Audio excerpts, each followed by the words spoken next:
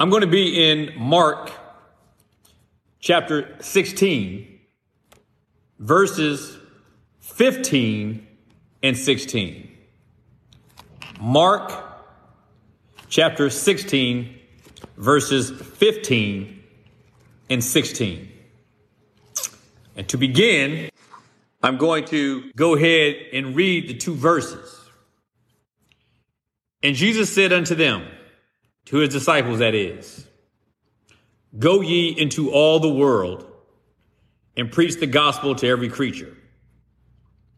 He that believes and is baptized shall be saved, but he that believeth not shall be damned. So what I want to deal with today is the subject of what those who have been around for some time in the faith will know what I'm talking about. There is a teaching that prevails in many denominations that we would refer to as baptismal regeneration. Baptismal regeneration. Now, what does this mean?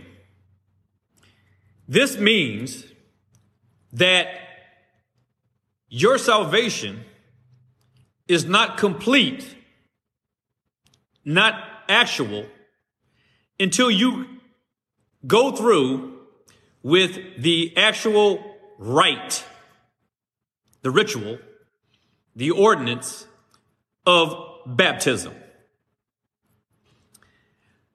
And there's a second baptismal regeneration that has been predominant and has prevailed in the modern church. And this is the idea that an act of baptismal regeneration is a result of you receiving the Holy Ghost, and it is exemplified by or proven by your exercising some supernatural gift. Most cases, this is referring to the gift of tongues. So I want to deal with baptismal regeneration as it is perceived from water baptism being absolutely essential for salvation, and or speaking in tongues as being essential for salvation. At the outset, I'm going to tell you what the answer is going to be up front, and then we reason these things through. If you are a believer in the Lord Jesus Christ, if you have come to him by faith to believe that he is the rock of your salvation, if you believe and have looked to Jesus Christ for the salvation of your soul, whether or not you are saved, or whether or not you are water baptized, does not disqualify you from salvation. In addition, if you did not have a second work of regeneration by the Holy Spirit and spoken in tongues or performed some other miraculous, exercised some miraculous gift, that also is not required for your salvation. In fact, I will tell you with regard to the latter, not only is it not required, but what has been assigned to a work of the Holy Spirit in terms of giving the supernatural gifts to believers today has been done and over with since the last apostle has died. Now, when you look at the text in Mark chapter 16, when you look at the text in Mark chapter 16, Jesus said, go ye into all the world and preach the gospel to every creature. To preach the gospel. This was the command, because it is the gospel. It is the gospel that is what has been ordained by God and commissioned by Christ to be used to save sinners.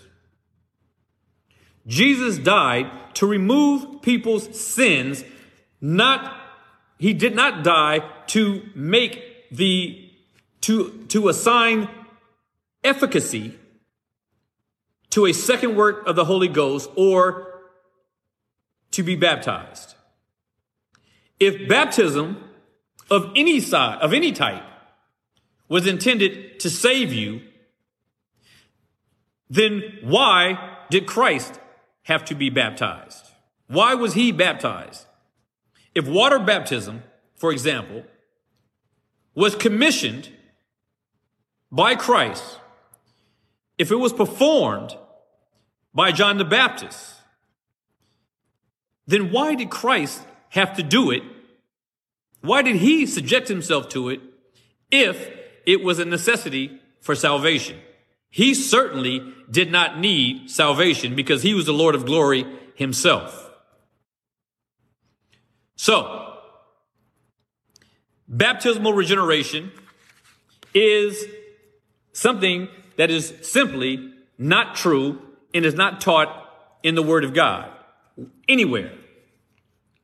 In verse 16 of Mark chapter 16, Jesus goes on to say, "He that believes and is baptized shall be saved." He that believes and is baptized shall be saved. But he that believes not shall be damned. Now, some of you may look at the first part of this and believe and say that he that believes and is baptized shall be saved, and assume that it is a criteria to be water baptized. It's important to understand what the word baptized means. It comes from a word baptizo, and it means to identify with. And these two acts are one and the same, believing and being baptized, more or less. He is not saying that if you do not get water baptized, then your belief becomes null and void and has no power for the ultimate salvation. Consider how many Christians died never having been baptized. Consider every single person under the old covenant dying in faith and never having been baptized. And yet we know that all mankind who have been saved, by the way, have been saved by grace through faith, and that not of yourselves. And it is a gift of God. No man shall be justified, says Paul. No man shall be justified by any works of any type. Not just works of the law, but any type of a work. Any type of a work. Even and up to including the physical act of water baptism. Now that takes me to something that a lot of people who may be hearing some of this, especially those of the Catholic persuasion. Many of us remember what it was like under the Catholic faith if you were raised in the Catholic Church and you were told and brought up, and many of you still continue to maintain, that once a child is born, you take him to see the priest for them to get baptized. And you are told by the priest that once a child in his infancy has been baptized by the sprinkling of water in the Catholic Church, that it is by that means that they are ushered into the kingdom of heaven and never to be removed from it. There could never be, I shouldn't say never be, but I have to say, because of the prevalence and the widespread following that the Catholic Church has, that many people have met their doom, assuming that their infant baptism has justified them before God. And it hasn't.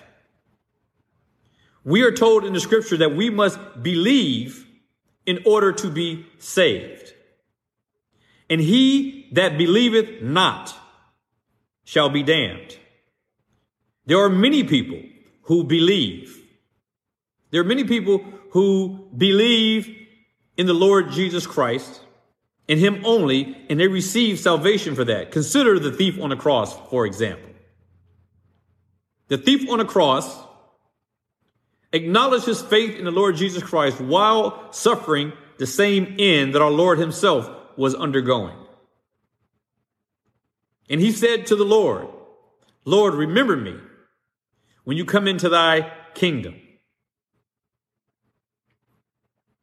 And Christ said, today you will be with me in paradise.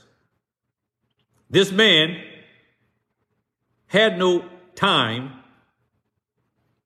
nor did he have the wherewithal to secure a water baptism, or any type of a baptism for that matter, in order to his salvation. And yet he was told by Christ himself that he would be with him in paradise that very day. That very day. The Lord Jesus Christ makes it plain in Mark 16, verse 16, that he that believes and is baptized shall be saved. Baptized is speaking about identifying with Christ, identifying with the body of Christ, and it is also speaking about being washed by the word of God. That is the regeneration. That comes and brings the person to a transformation of mind, to have a renewing of the mind, and that they are cleansed by the word of God believed. And it is by that cleansing, the washing, by the renewing of your mind, by the word of God. This is what a spiritual baptism is. And so many people are so inclined to want to seek the spiritual through the material, rather than gaining the spiritual and having that drive the material. Baptism, or any rite for that matter, cannot be added to the simple requirement, which is to look to Christ in faith and be saved. A person can be listening at this very moment to me, to their friend, to their family member, to their pastor, and they can be wherever they may be, walking down the street, listening on a headset somewhere on a bus ride home, riding a bicycle, listening in their ear pods. And they can be told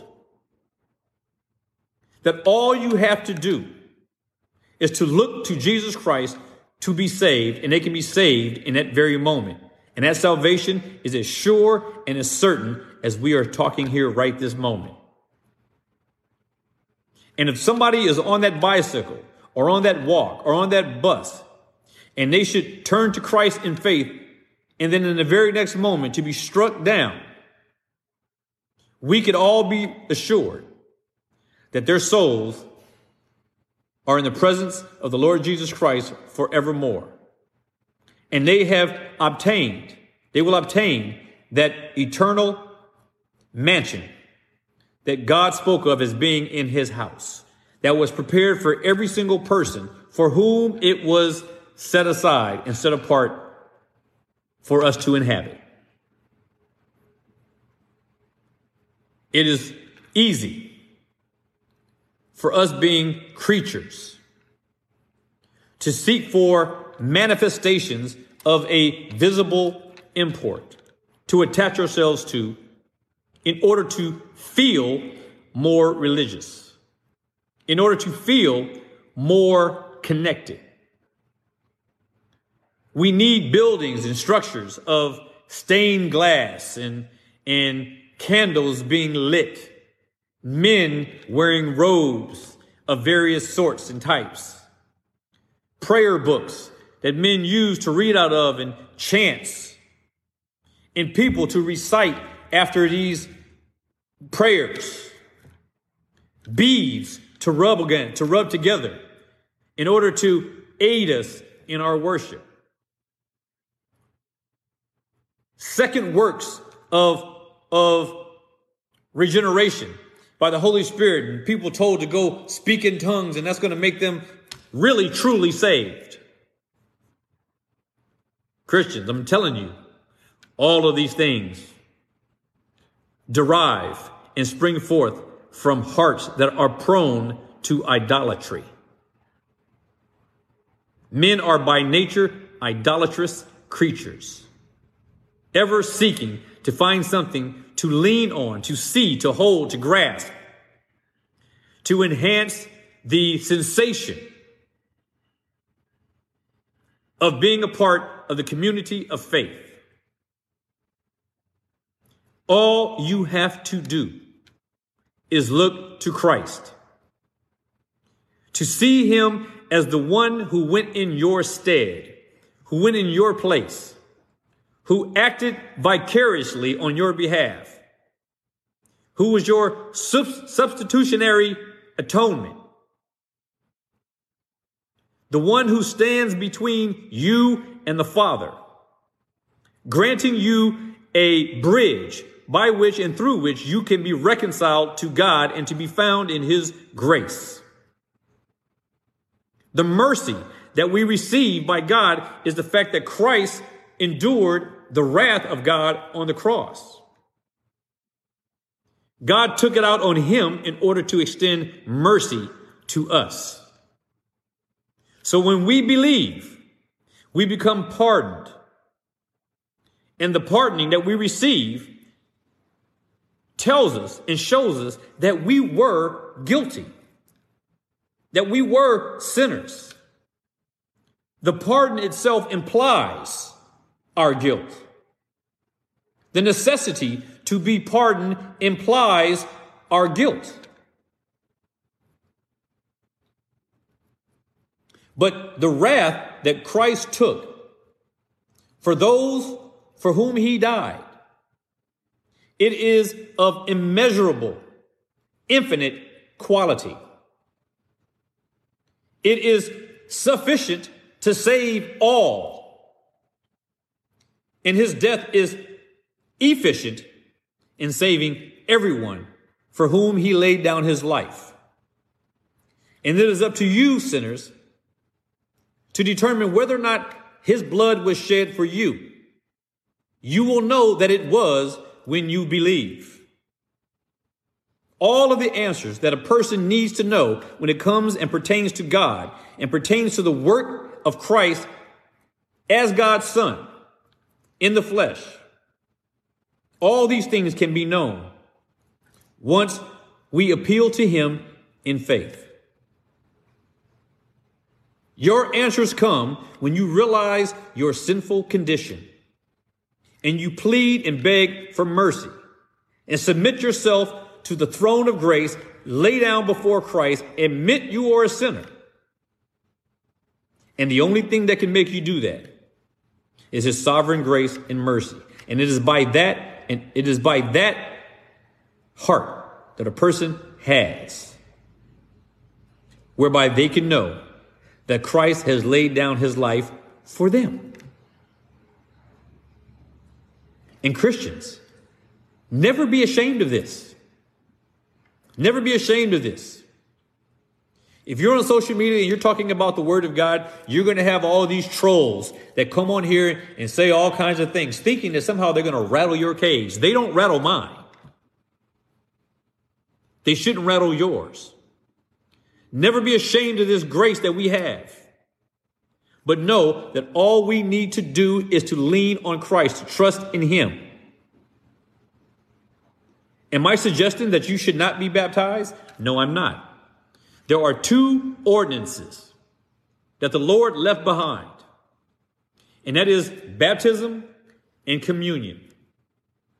So when a person comes to faith in Jesus Christ, he should be baptized. In fact, the water baptism is one of the first acts, is one of the first fruits that a Christian can produce once coming to faith is the very first act. A Christian who is reluctant to get baptized. A Christian who is unwilling to be baptized. A Christian who believes that it is unnecessary to be baptized is probably not a Christian. On some level, if you are a Christian and you have the means and the wherewithal and the time to go get baptized and you refuse to, it is akin to someone who has a girlfriend or a boyfriend that they just prefer living with and never want to get married to. To become baptized is to tell the world and to put on display to the world that you, and I'm going to put this in a crude way, that you are down with the Lord Jesus Christ, that he is your man. The Lord Jesus Christ is my man. I submit to him. I humbly fall before him daily, hourly, every minute. We find ourselves seeking repentance for sin on a daily, on a regular basis. But if you have the wherewithal and the means and the health to get baptized, you should be willing, if you are a Christian, to go to your church pastor and plead with him to baptize you as soon as humanly possible. If you don't want to do this, if this is not a matter of urgency for you, you should rethink whether or not you are truly a saved person. Again, that being said, it does not mean that if you don't, that you're not saved. I'm not saying that. And I hope that no one will walk away from this message believing that's what I'm saying. But what I am saying is like what I try to give by way of example. If you have a boyfriend or girlfriend that you just want to live with and don't want to marry, it makes people question whether or not your heart is sincere about that person, whether or not you are truly or genuinely committed, whether or not you want to have an out later. It's like people who are always saying, well, you know what? I don't really need to get married. It doesn't prove anything. You know, we live together. We have 10 kids and we live in the same house and we don't think we need to get married. You know, we love each other. That's what being a Christian is like in being unwilling to be baptized. You want to live with Christ. You want to benefit from being a Christian. But you don't want to do that, take that open outward step where you openly confess through this work of baptism, showing the public that you are down with Christ, that you are his and that he is yours, that his people are yours and you are theirs, and you are committed to their growth and benefit and health, and they are to you. A person that says they are not ashamed of the gospel of Christ and does not want to be baptized or thinks it is unnecessary to be baptized, in effect are saying to some degree, that they are in fact ashamed. You don't want to go through this act. You make excuses. When the fact of the matter is, if you are a believer, you should want to be baptized. If you are a believer, this is what you should want to do. That's all I'm saying. If you can't, because you're bound to a wheelchair, or you're bound to a medical bed, or you have some other condition or problem that prohibits you from doing it, or if you're on death row, It could be any number of reasons that could prevent you from being baptized. But what I am saying is this: if you have the means, the time, the wherewithal, and the desire, you should do it, because you are telling the world and putting it on open display before all that Christ is yours and you belong to him. But let's be clear about something. Baptism itself does not and cannot and has never been the prescription to save you. Belief in the Lord Jesus Christ and him alone. Grace alone, through faith alone. That is what salvation is. Not grace and faith and baptism. Not grace and faith and anything else. It is grace through faith, through the word of God alone. It is simple as that. Be provoked and be persuaded. And God bless you all.